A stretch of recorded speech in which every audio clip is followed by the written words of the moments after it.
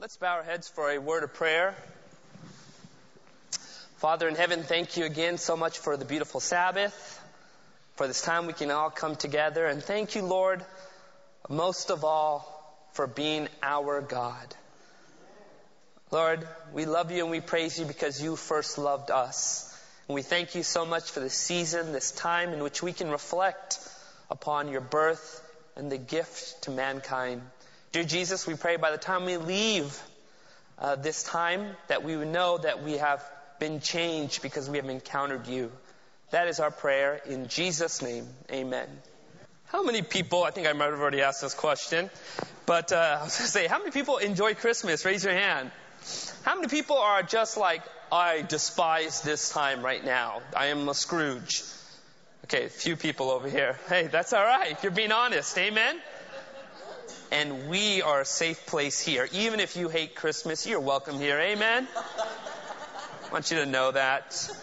You know, what's so interesting, I grew up as a Hindu and also come from a Sikh background. But, we celebrated this time. And many times, unknowingly, we were doing things that many people would consider quite Christian. My dad also would put out the Christmas tree, and we grew up with Christmas gifts. But I had this big old problem.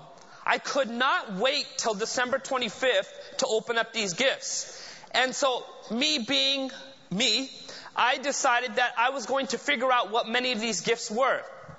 So what I oftentimes would do is that I would pick up the gifts in admiration and just glee, excited about these wonderful gifts well before December 25th. And I would actually puncture the wrapping paper. And then I'd be like, oh, I accidentally did this. And then I would look inside, right? And then what happens is after I realized what it was, I would turn the gift around where the hole was and I would place it to its backside so no one would know that I actually found out what this gift was. And let me tell you something. There are many times that I was excited about what was in the gift, and many times I was very disappointed about those gifts. In fact, yesterday, somebody was talking to their son, their little son, about what kind of Christmas gifts they want. And I barged in, I said, he wants socks. 200 pairs of socks. That's what he wants for Christmas. And this kid protested. He's like, no, I don't want socks at all. I'm like, no, he wants socks. Now let me ask you a question before we begin this time. What is the most unusual Christmas gift you received? Remember, friends, this is PG. What is the most unusual Christmas gift you received? Raise your hand. I mean, don't tell me socks. That's not unusual, okay? What is the most unusual Christmas gift you received? Yes. A feather mattress. Okay, interesting. Anybody else? Yes. A pair of work jeans. Okay, good. Anybody else? Yes, Sherry. A golf club. A whole set of golf clubs. Did Chris get you that gift? Chris got you that gift, huh? Yes. Underwear. Okay. Yes. What? An engine. Wow. How'd it fit under the tree? Okay. Anybody else? What is the most unusual Christmas gift you ever received? Royce? Well, as I was embarked, my teaching career, my mother gave me a desk. A desk. Okay. Good. Good. Yes. Gary. A pet rock. All right. That is unusual. Yes. Oh, wow. Did you guys hear that? The day they actually captured him was on Christmas Eve. I read the article. He was actually running a prayer meeting. That's when they barged in, right? Wow. That's intense. Anybody else? Millie? A towel cleanser? Tongue cleanser.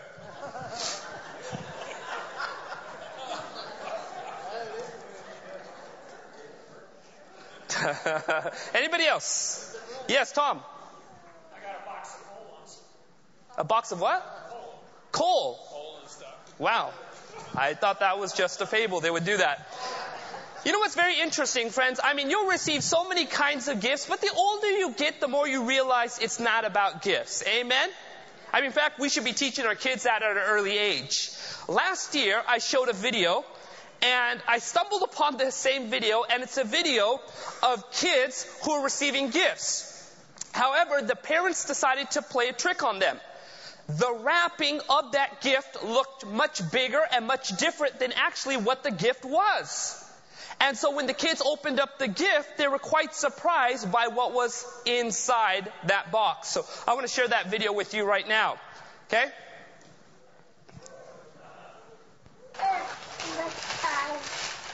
What'd you get, Charlie? I don't like this. Oh. What is it? An old banana. An old banana? Isn't that exciting? No. What are you doing? Pushing it. Oh, okay. Wow. A battery and an onion. What's wrong? I don't want an onion. Did you smell your onion? Here, smell it. Oh, I smelled it.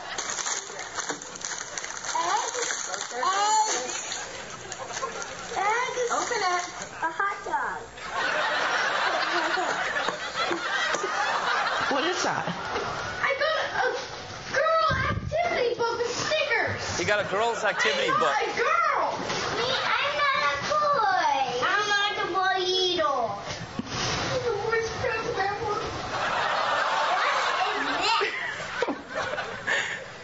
What is this? Marissa, what do you tell me all the time about my cooking? I love it. You love my cooking, so I made you something. Then why is it like, why is it peanut butter and jelly sandwich that's like that? You should appreciate her getting us a present, but I didn't know it would be like that. Yes, a sandwich of mine. I love your cooking when you cook like dinners, like hot pockets or pasta or buffalo wings, something like that. Not just a sandwich. And why would you eat off of it? Well, Marissa, so you don't want that peanut butter and jelly sandwich? I'll eat it. All right.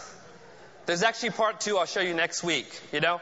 But the whole point of this video was to show that sometimes gifts come in the most unusual kind of packaging. Sometimes the gift wrap itself throws us off on what we expect the gift to be. What we're going to be looking at in the story in the Gospel of Luke is actually when God sends His greatest gift. But friends, you're going to learn something. The packaging is quite unusual. Everybody take your Bible. Let's go to the Gospel of Luke. Luke chapter 2. Luke chapter 2.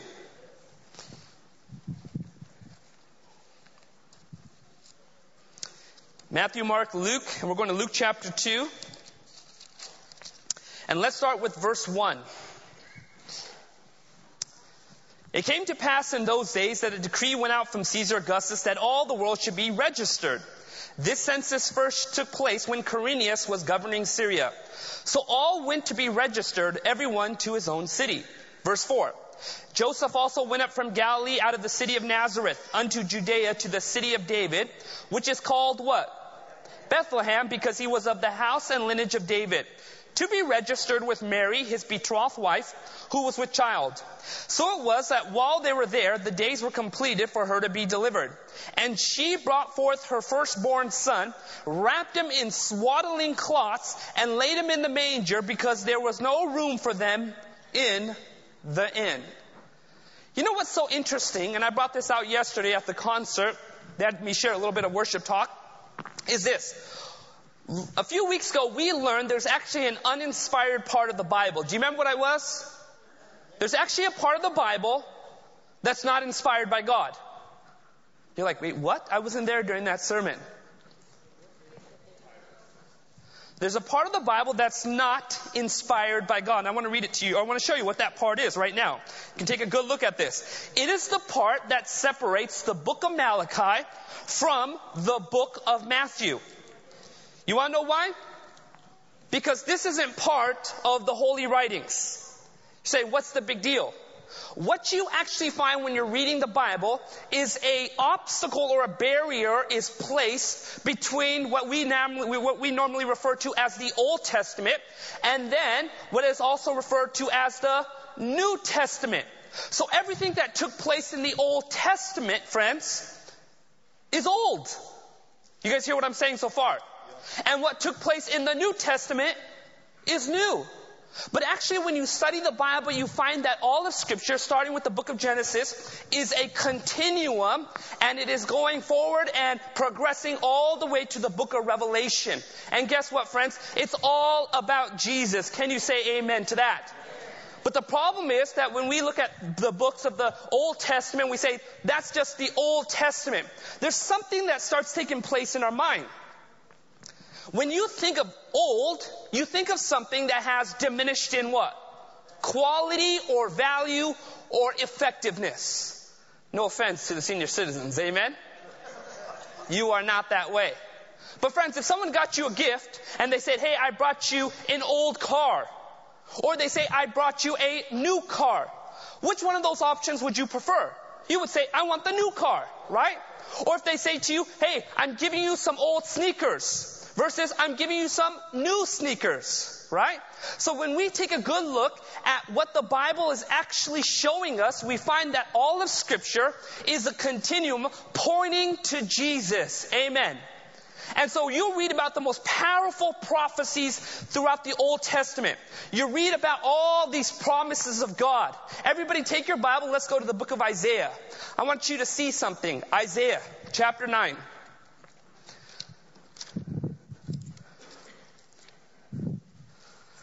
Isaiah chapter 9, we're going all the way to verse 6. Please say amen if you're there. Isaiah chapter 9, starting with verse 6, notice what the Bible says right here. For unto us a what? A child is born, and unto us a son is given. Notice the next part of the verse. And the government will be upon his what? Shoulder, and his name shall be called Wonderful, Counselor, Mighty God, Everlasting Father, Prince of Peace. Of the increase of his government and peace, there will be no end. Upon the throne of David and over his kingdom, to order it and establish it with justice, judgment and justice. From that time forward, even to forever, the zeal of the Lord of hosts will perform this. I mean, you're reading these powerful promises in the Old Testament. There's 300 prophecies in the Old Testament pointing to the arrival of Jesus. And every one of these prophecies is a powerful prophetic picture of what's going to happen. And so when you're reading much of the Old Testament, it's like this amazing buildup. Something big is about to happen. Something huge is about to happen. Something exciting is about to happen. And as you're reading throughout the Old Testament, you're getting more and more excited. Man, when that Messiah comes, oh world, you better watch out. You know, I grew up down in Southern California. I just want to bare my soul to you. My family is obsessed with the Lakers. I'll just walk off the stage right now if too many people. Actually, I grew up with my family being very obsessed with the Lakers. My father, who passed away, and my mother are traditional Indian parents. But let me tell you something. They become loud, and they become sometimes saying expletives when the Lakers were playing. I mean, this is how I grew up. They're very traditional family, but then the Laker game came on. Oh man, everyone come together, and it was like a family event for a traditional Indian family. But what was so interesting was, many times we'd watch the Laker games that had to do with the finals. And it was so amazing because many times the teams that they would be up against were just as good as them. And they go back and forth, back and forth. And so I have this memory just embedded in my mind watching the Laker game. And I never forgot this one game we were watching. The whole family was seated there. They were jumping out of their seats with curry and Indian food on the side. And so as they're watching it, back and forth the ball is going. The scores are nearly even. And as they're watching it, it's just this exciting moment. What's going to happen next?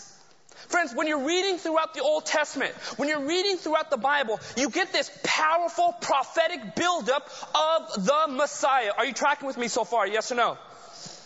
You'll read about the most powerful miracles of God.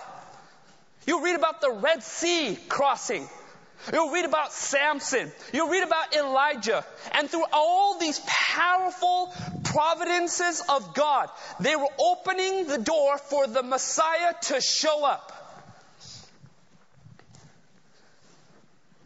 However, the most unusual part of the Bible is this, friends.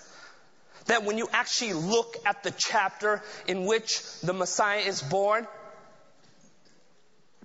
it's so ordinary.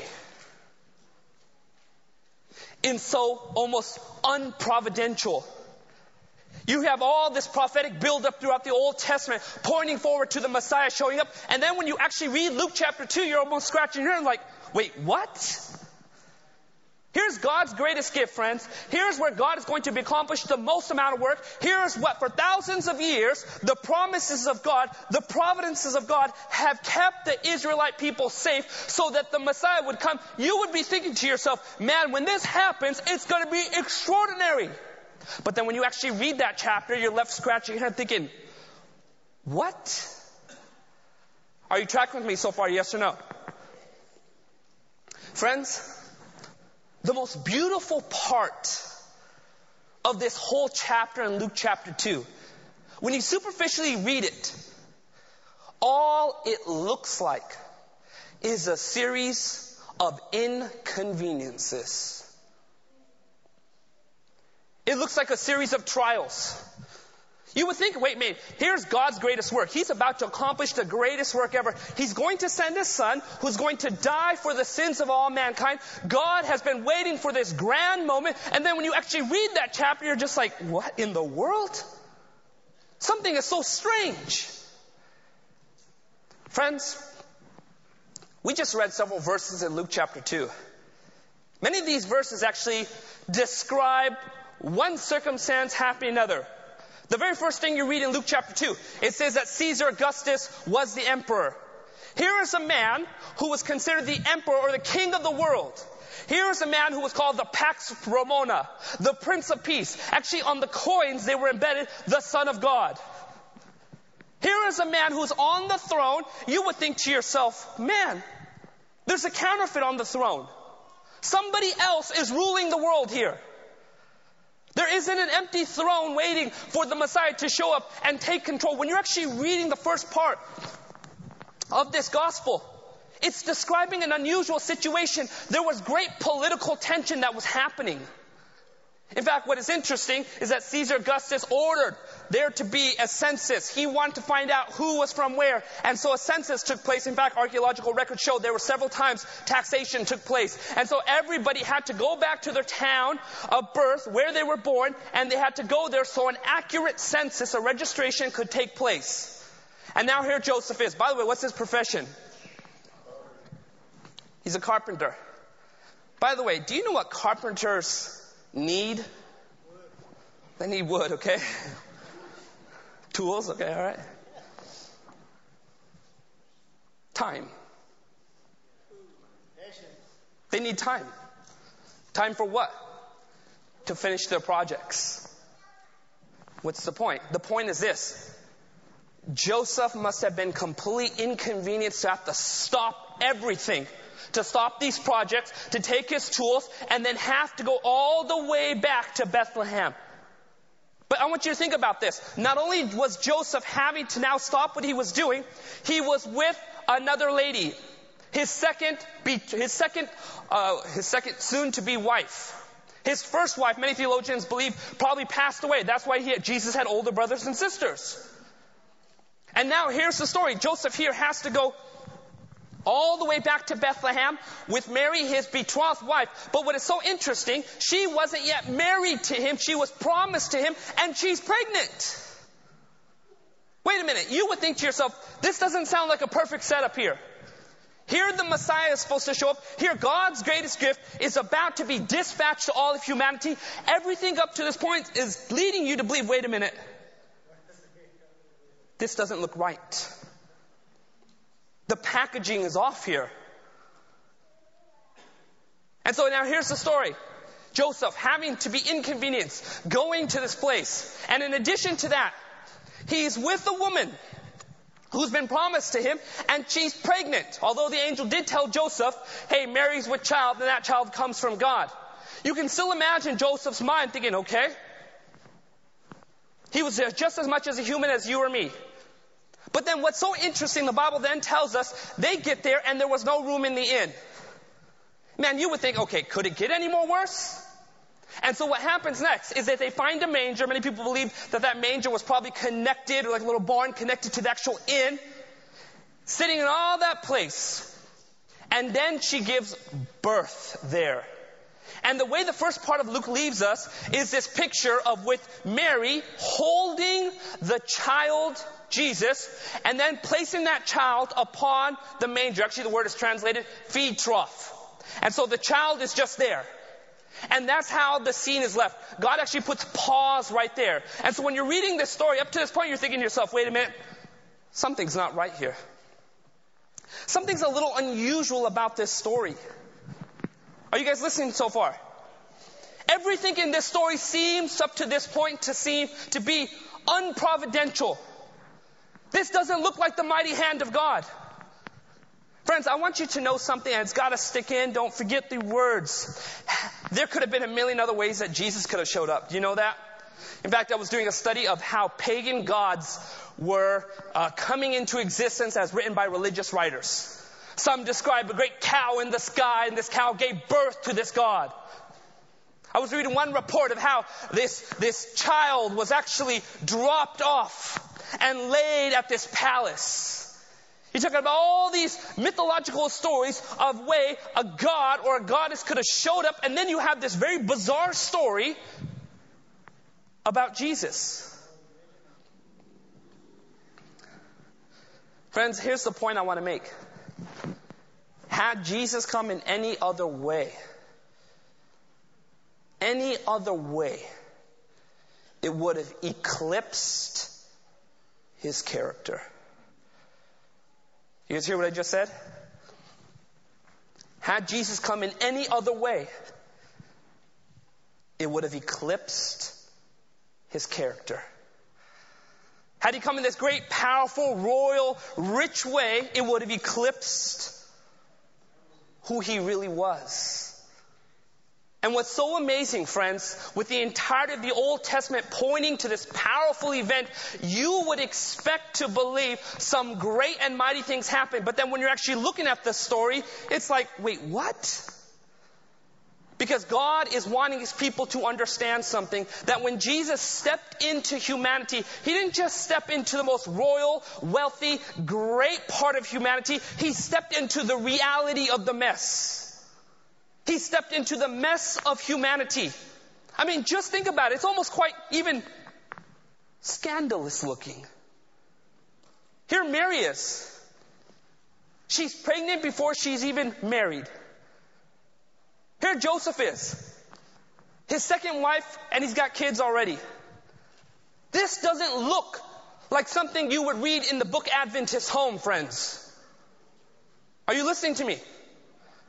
And then when you're actually looking at the story, this doesn't look like some powerful deliverance of Israel. You're actually looking at the story and you're scratching your head. It's like, wait a minute, this looks like my life. This looks like my friend's life. This looks like my neighbor's life. This looks like my family's life.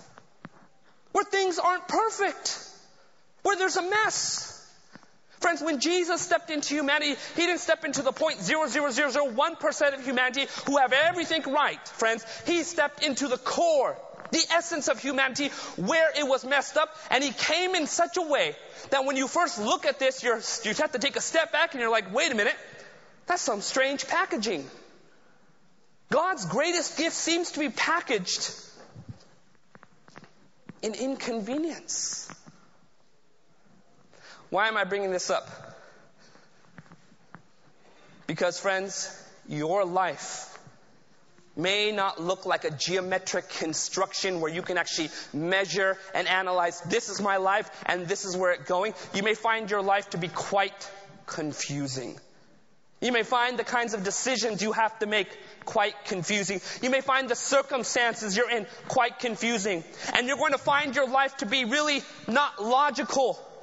Wait, if I did this, this should have happened. If I did this, this should have happened. And then you find your life thinking, wait a minute, why is it that only bad things are now happening to me? Friends, there's one thing to remember about the providences of God, and that is this. They really will not be fully understood until we get to heaven. Amen? Never fully understood until we get to heaven. You know, Ellen White says something very interesting. She says these words right here. Long have we waited for our Savior's return, but nonetheless sure is the promise. Soon we shall be in our promised home. Notice these next words. There Jesus will lead us beside the living stream flowing from the throne of God. Notice this next part. And will explain to us the dark providences. Do you know what the word dark providences mean? Who knows what the word dark providences mean?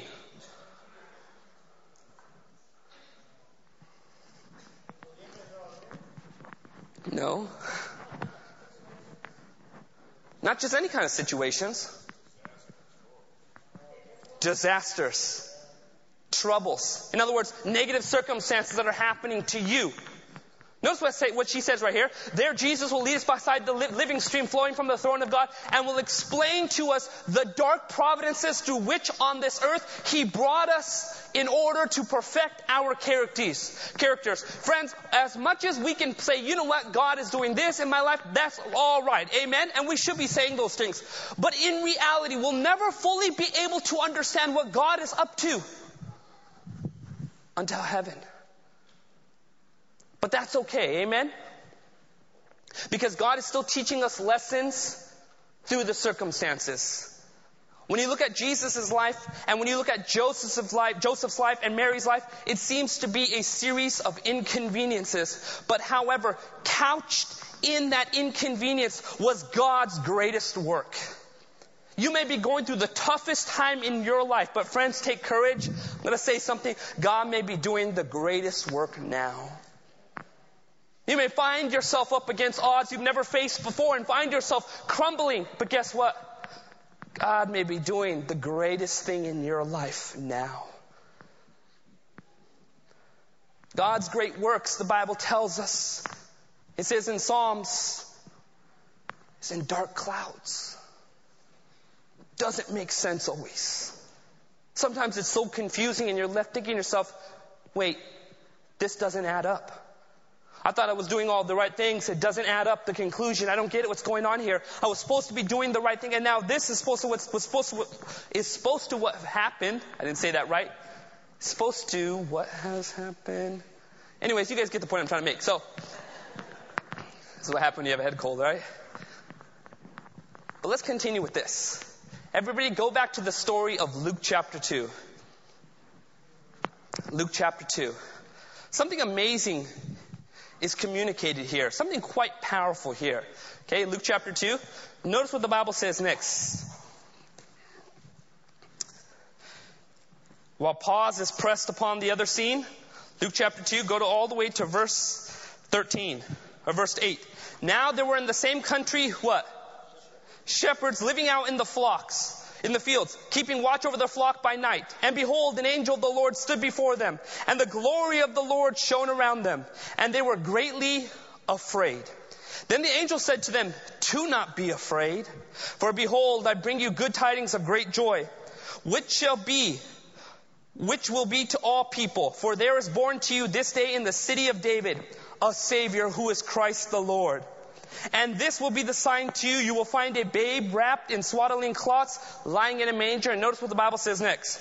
And suddenly, in other words, this was the reaction to what that angel said at the very end. You'll find the babe in a manger, wrapped in swaddling cloths. And all of a sudden, it was like the whole angelic choir could no longer hold back. And notice what happens next. And suddenly, there was with the angel a multitude of the heavenly host praising God, saying, glory to God in the highest, and on earth peace and goodwill towards men. And so it was when the angels had gone away from them into heaven, that the shepherds said to one another, let us go to Bethlehem and see the thing that has come to pass, which the Lord has made known to us. This is where it gets more and more relevant. Friends, these shepherds were out there in the middle of the night. Everyone else was focused on trying to get inside that inn, trying to find a home. And as they were trying to find their home, God was looking for people who were open. And you know who He found? He found a group of shepherds just out in the field, doing what they needed to be doing. And all of a sudden, a great and glorious angel appears, and other angels appear. Here's where it gets interesting. And they hear these angel messages. And do you know what they do next? They begin to investigate for themselves what these angels were saying. Let's continue. Verse 15, so it was when the angels had gone away from them into heaven, that the shepherds said to one another, let us now go to Bethlehem and see this thing that has come to pass, which the Lord has made known to us. And they came with haste, and notice this next part, and found Mary and Joseph and the babe, what? Lying in a manger. What is so interesting about this, friends, is this. All they heard were the messages of these angels. They heard these messages, and as soon as they heard them, they were so convicted, we need to follow the truth. We need to follow the Word of God on this. And the Word of God led them. Do you know what it led them to? Jesus. But friends, it doesn't say that those angels were over the manger. It doesn't say that when they got there, there was like another angel saying, hey, welcome in.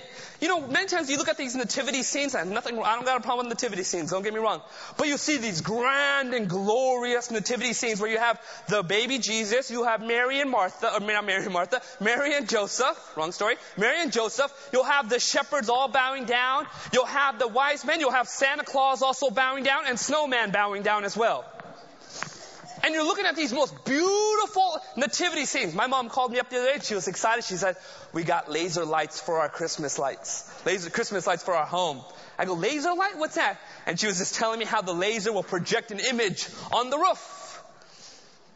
I don't got a problem with that. But friends, I want you to understand something. When the shepherds actually get to the manger, you know all they see?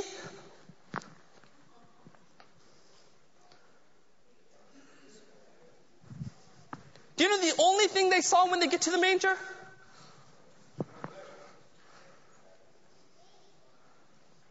A manger and a few people. Santa Claus wasn't there, amen? The snowman wasn't there. The shepherds weren't there because they were the shepherds getting there, right? The wise men show up a little bit later on. Right? But friends, I want you to listen to this. They so believed what the angels were saying. They said, we're going to investigate this truth. And they went out to investigate. And you know where it led them to? It led them to a place. Ready for this one? That was quite stinky. Come on, you don't think it smelled like Febreze in there, right? It's a barn, friends. Have you ever been in a barn?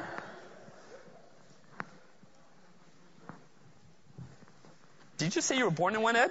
Okay, sorry, I thought I heard that. Don't miss this point. It's such a powerful point. Friends, because God leads His people, and He leads them to the church, and oftentimes when they get to the church, they're going to find it quite stinky. In fact, you know what they're going to find? They're not going to find a great crowd of people there. In fact, when God leads His people to the truth, you'll find that it's only just a few, and where it seems like the rest of the world should be knowing the same truth, they're out in the inn. But you know what these shepherds did? They so believed the words of these angels, they said, you know what, we're going to follow this out. And they believed it, and when they came to the manger, they saw what the angel had said, and they said, yeah, there's the babe. And the Bible then tells us some remarkable truth. It says that they then begin to make widely known what they had seen and what they heard and what the angel had told them. Friends, God has given 3 powerful angels at the end of time to give messages to the entire world, to every nation, tribe, tongue, and people.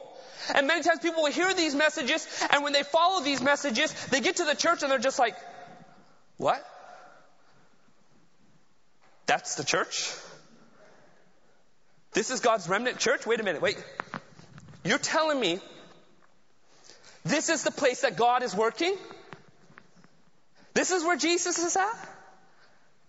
And friends, when you get to that place, many times there's an immediate test. You see, Jesus' character was so that of a humble manner that when you first looked at him, you first saw him, there wasn't this halo around him, friends. You guys understand that, right? There wasn't this glorious angel right behind him. By just following the words of the angels, it led them to the truth. And when they saw it, they said, yep, that's it. But I just think it's quite a beautiful thought to realize that out of all the places Jesus could have been, that was the place he knew what was best to be in. I've realized this more and more about the remnant church idea and this concept. It doesn't have the most amount of people. It doesn't have the world's great attention. It doesn't have the best facilities, friends. It doesn't have all those things that we would see. Man, this has this and that has this. But then, this doesn't have that. But of all the places that Jesus could have been, that's where he was. And if that's where Jesus was, that's where those shepherds wanted to be. Amen? That's where those shepherds wanted to be. We're living in a world today where the Bible tells us that many people reject sound truth. They have itching ears looking for things out in the world. But God is telling his people, that's where I'm at. This is where I'm at. And now it's up to them for them to investigate and see for themselves. Is this the place where Jesus is at? And as I said before, they may be quite surprised when they find out that the place is stinky. They may be quite surprised when they find out that when they get there, there's a lot of animal noise. They may be quite surprised that when they get there, it's not this grand, glorious, beautiful building. But if they know Jesus is there, they're going to have a desire in their heart to stay there. Amen? Friends, when you actually take a good look at this beautiful story in the Bible, it doesn't come packaged the way we think it should be packaged. It doesn't come in a way that we would think to ourselves, this is what would really, really attract humanity. It comes in a completely different way of that which is a humble character that draws more than just the looks of men, but the hearts of men. And what you will find there is God's greatest providence is couched in a series of inconveniences. You know, the whole story, as we're coming to a close, the whole story is the story of Jesus. The beautiful story of Jesus and his love for humanity, his care for humanity, his watch care. You know what's so amazing about this beautiful story? It's the story of how God gave his only begotten Son, that whoever believes in him shouldn't perish, but have eternal life. You know, the story of the wise men is quite an interesting story too. Similar vein of thought. They see a beautiful star out in the east. They go out traveling and they decide, well, the place we're going to go is Jerusalem. That's the capital. That's where the temple is. That's where the king is. That's where all the scholars and Pharisees are. They've got to know about Jesus, but when they get there, they're quite surprised. Everyone was troubled because they were here.